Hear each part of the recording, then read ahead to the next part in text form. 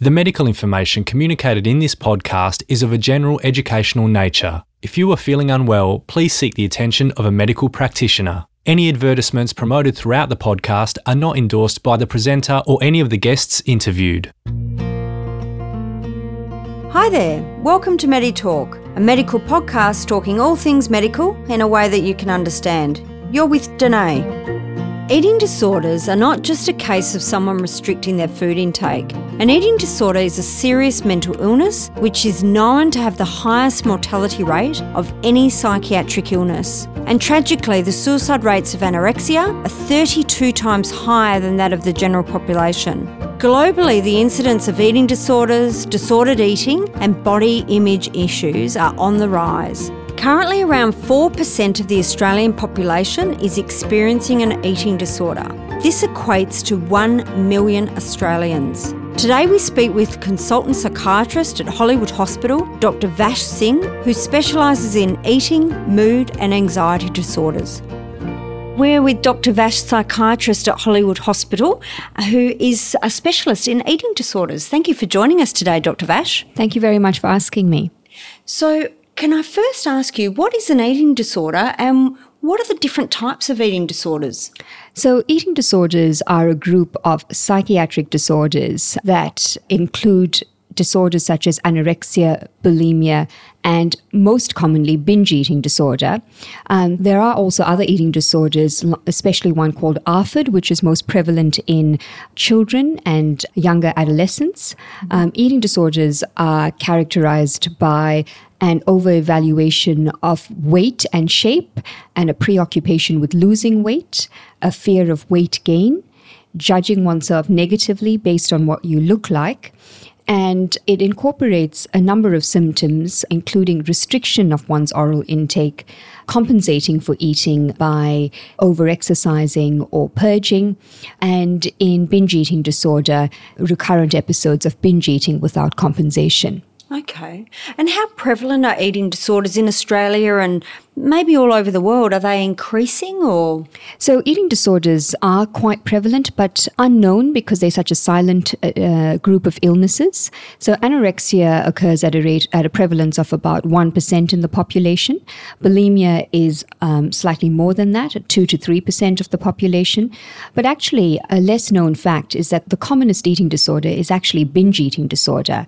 And binge eating disorder occurs at a prevalence of between 6 to 10% in the population. So it's actually commoner than anorexia and bulimia put together, even though most of the focus goes onto anorexia and bulimia. So why do you think that is? Why do you think we don't think of binge eating as an eating disorder? Well, I think it's because it's only recently been classified in the psychiatric terminology as an eating disorder. I think in the past these people would present to their doctors and were told to go on diets or were sent for bariatric surgery without any real assessment of why they are overweight. And if we examine that further, we would find that they actually have a loss of control over eating and recurring episodes of binge eating linked with a great deal of psychological distress. So is eating disorder a psychological, a mental health condition? Yes, it is a mental health condition, but unlike other mental health conditions, there is also significant medical comorbidity. And what I mean by that is eating disorders result in very serious physical consequences for the individual who suffers from it. And that can affect their heart and many other systems in their body. And so that's why we take it very seriously and we would like to intervene early, because it is not just something that affects someone's mind. It has very serious physical consequences and can in fact lead to death. Okay. So why would it be that some people are prone to getting an eating disorder and other people might not in their lifetime? Well, I think we're very clear about the fact that eating disorders have a genetic component to it. So that's now not in doubt. There have been many studies done all over the world that shows that if you have a family history of eating disorders, you are much more at risk of having an eating disorder. However, what seems to trigger the eating disorder is dieting. And dieting, as you well know, is very common in our society. Yes. And if you're someone that's predisposed to having an eating disorder and you go on a diet, well, the likelihood is that you will end up having an eating disorder. And in terms of social media, I know Instagram myself, I was a person that never went on social media until I think last year, and suddenly it's amazing how addictive social media can become, and particularly Instagram, which is based on imaging. We're looking at images of other people all the time. And even yourself, when you think you're a confident person, you can start looking at people and think, wow, they look amazing, and you start to compare. Have you noticed in your own clinic, the more social media has been on the rise, the more of an increase in eating disorders? Absolutely. I think that's the case. I think those of us that work in eating disorders see that it has a part to play, not just in the emergence of more eating disorders, but also in prolonging eating disorders. In general, it can never be a good thing when we comparing ourselves and what we look like to other people. And in reality, it's not a real representation of how people are on an everyday basis.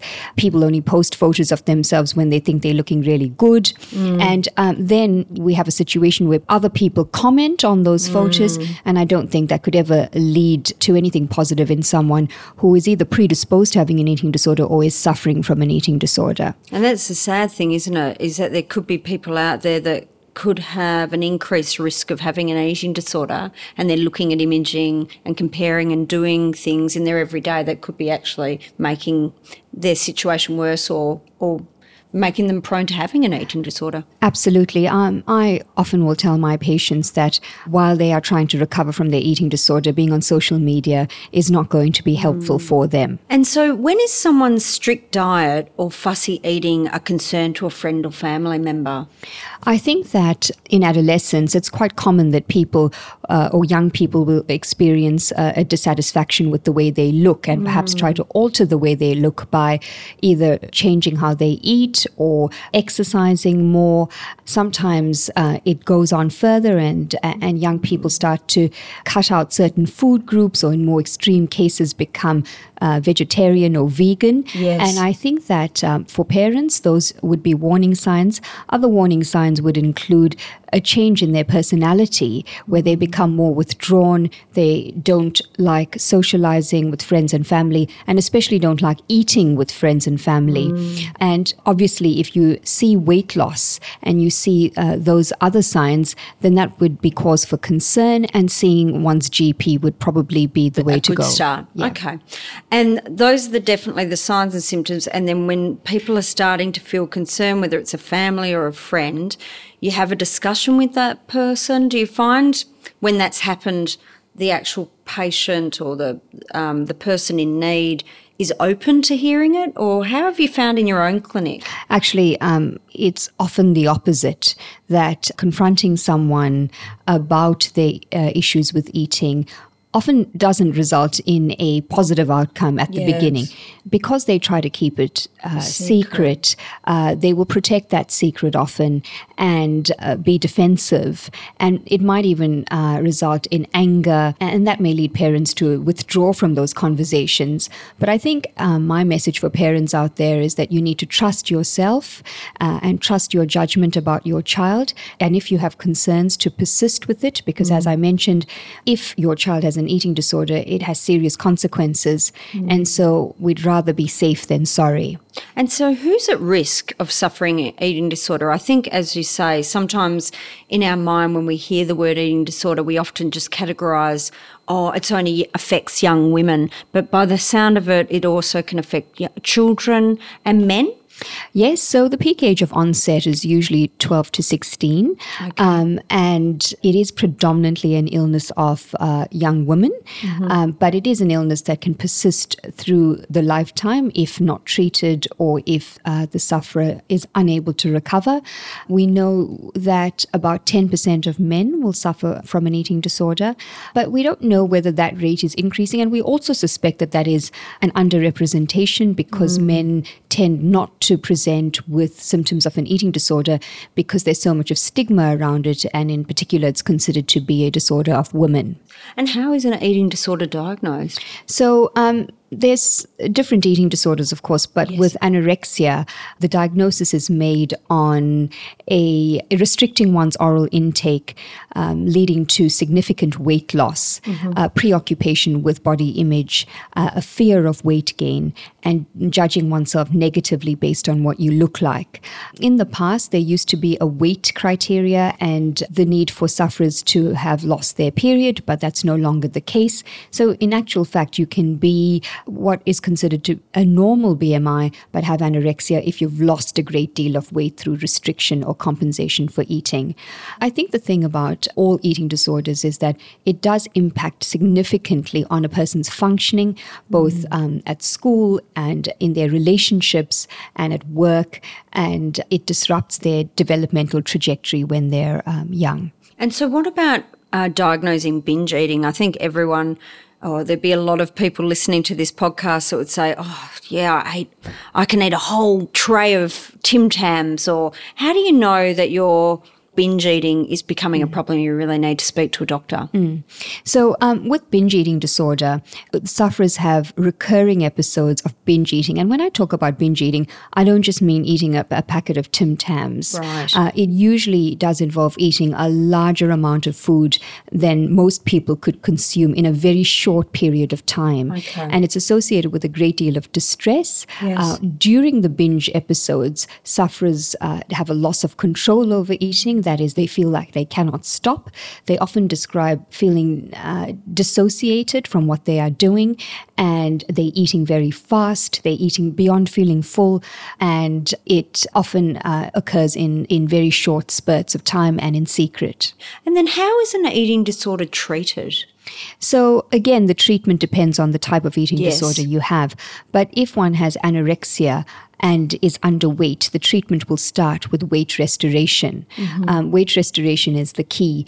And then once weight is restored, the hallmark treatment for anorexia is a type of therapy called cognitive behavioral therapy for eating disorders. This is provided only by specialist psychologists trained in the area. And for younger sufferers of eating disorders, the gold standard of care is family-based therapy. For bulimia, the focus is on regulating eating and normalizing eating patterns and limiting compensatory behaviors such as purging or using laxatives. Again, the psychological therapy for bulimia is cognitive behavioral therapy. With binge eating disorder, binge eating disorder does involve normalizing eating and reducing binge eating episodes. And again, psychological therapies are very important here, often a mixture of cognitive behavioral therapy and DBT, which is dialectical behavioral therapy. With binge eating disorder, there is actually medication that might be useful as opposed to other eating disorders, but you would need a referral from your GP to see a psychiatrist or someone who is a specialist in the area. And how effective is treatment? So in your own clinic or in your experience, when people have gone through the hardest journey, which is being diagnosed, coming and seeing someone like yourself, how effective have you seen the treatment? Well, I actually feel very optimistic working in the area of eating disorders because I think that most people will get better from it. I think that there is a cohort, well, certainly the evidence suggests that there is a cohort of people who end up having severe and enduring anorexia, and that persists through their lifetime. However, most people, if they have access to treatment early, will get better and will go on to lead very productive lives. I think the key, though, is that we need to intervene early. And also, unfortunately, once someone has an eating disorder, recovery from an eating disorder is not quick. So on average, recovery is between 5 to 7 years for anorexia, and that is quite a bit longer than we're used to for other psychiatric illnesses. But it is important that everyone, all the healthcare team and families are in it for the long haul. So it's in terms of your loved one or family or friend that's been diagnosed and they're undergoing treatment, and who may be often feeling quite helpless. What's your advice for them, for those people, to help them? What can they do? Well, I would say that seeing your GP initially would be the first step because these illnesses have medical and physical complications associated with it. A medical checkup is always step one to ensure that someone is medically safe. And then if that is the case, referral to a psychologist and or a dietitian who specializes in this area would be important. And if required, if there's significant depression or anxiety or a severe eating disorder, a general practitioner will often refer to a psychiatrist who specializes in this area. And so will often someone have an eating disorder with a coexisting, perhaps another mental health condition? So yes, anxiety, for instance? Absolutely. We know that eating disorders tend to occur in people who have obsessional or perfectionistic personality traits, and that predisposes them not just to an eating disorder but also to anxiety disorders and other mood disorders. It is more the norm than the exception that when someone has an eating disorder, they will have comorbid depression and anxiety. Sometimes those disorders get better when we treat the eating disorder, but at other times they need treatment in conjunction with treatment of the eating disorder. And that's good to know, and that's why it's not a simple answer of, I think there could be perhaps people or myths out there of, they just need to eat more. But it's so much more complex. Absolutely it is. These people who suffer from eating disorders are really, truly suffering. Yes. And if they could stop, they would, because I can't imagine that people would put themselves through that. It's a terrible illness to live with. They're not doing it to manipulate anyone or it's not something that they can turn on and turn off. Yes. It is, they have a loss of control over their symptoms. They have an extreme fear of weight gain, and they have severe anxiety, often panic when they eat, which is terrible because for most of us, we just take eating for granted and it's such a pleasurable thing. But for them, it's something that they fear and it leads to a lot of distress. In your own clinic, have you seen patients who have come for diagnosis and now living a healthy, happy life? Absolutely, I have. And that's why I feel that it's such a good area to work in, because we actually do see people getting better.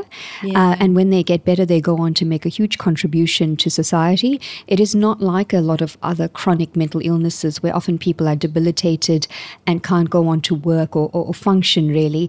When people get better from an eating disorder, they get better and they go on to lead a full life. As you say, the sooner people can reach out and get that support, the better. Absolutely. And by professionals that specialise in the area.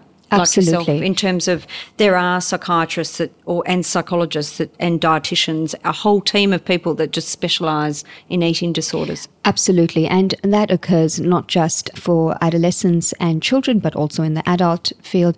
There are not enough of us, but there's certainly enough people for patients to access treatment.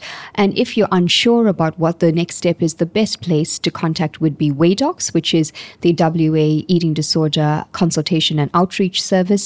The acronym is WAEDOCS, and you can Google that and they have a number that you can contact, and they will often direct you to the first port of call.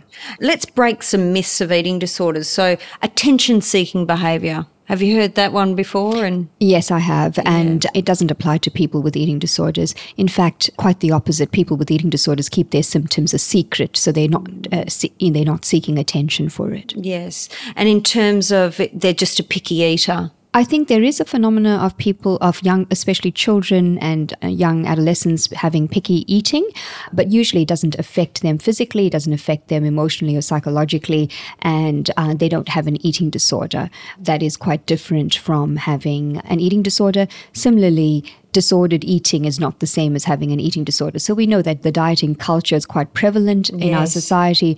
People talking about it all the time on one or other diet. And, that could be considered to be disordered eating, but not an eating disorder. If people are concerned, is there support groups out there for people with eating disorders? Yes, there are support groups. So Bridges is a support group for families and people suffering from eating disorders. The Women's Health Network is also also a support group where you can self-refer, and Bridges can also direct you to other eating disorder support groups. And in terms of success for treatment, is it something that a sufferer will really have to work hard on for all their life, or will they get to a point in their life where they have a relationship with food that is more positive? I think it differs. I think there's some individuals who do recover, for all intents and purposes, are recovered from an eating disorder. However, their relationship with food is a tenuous one, and they remain at risk of relapse of an eating disorder at times of stress in their lives.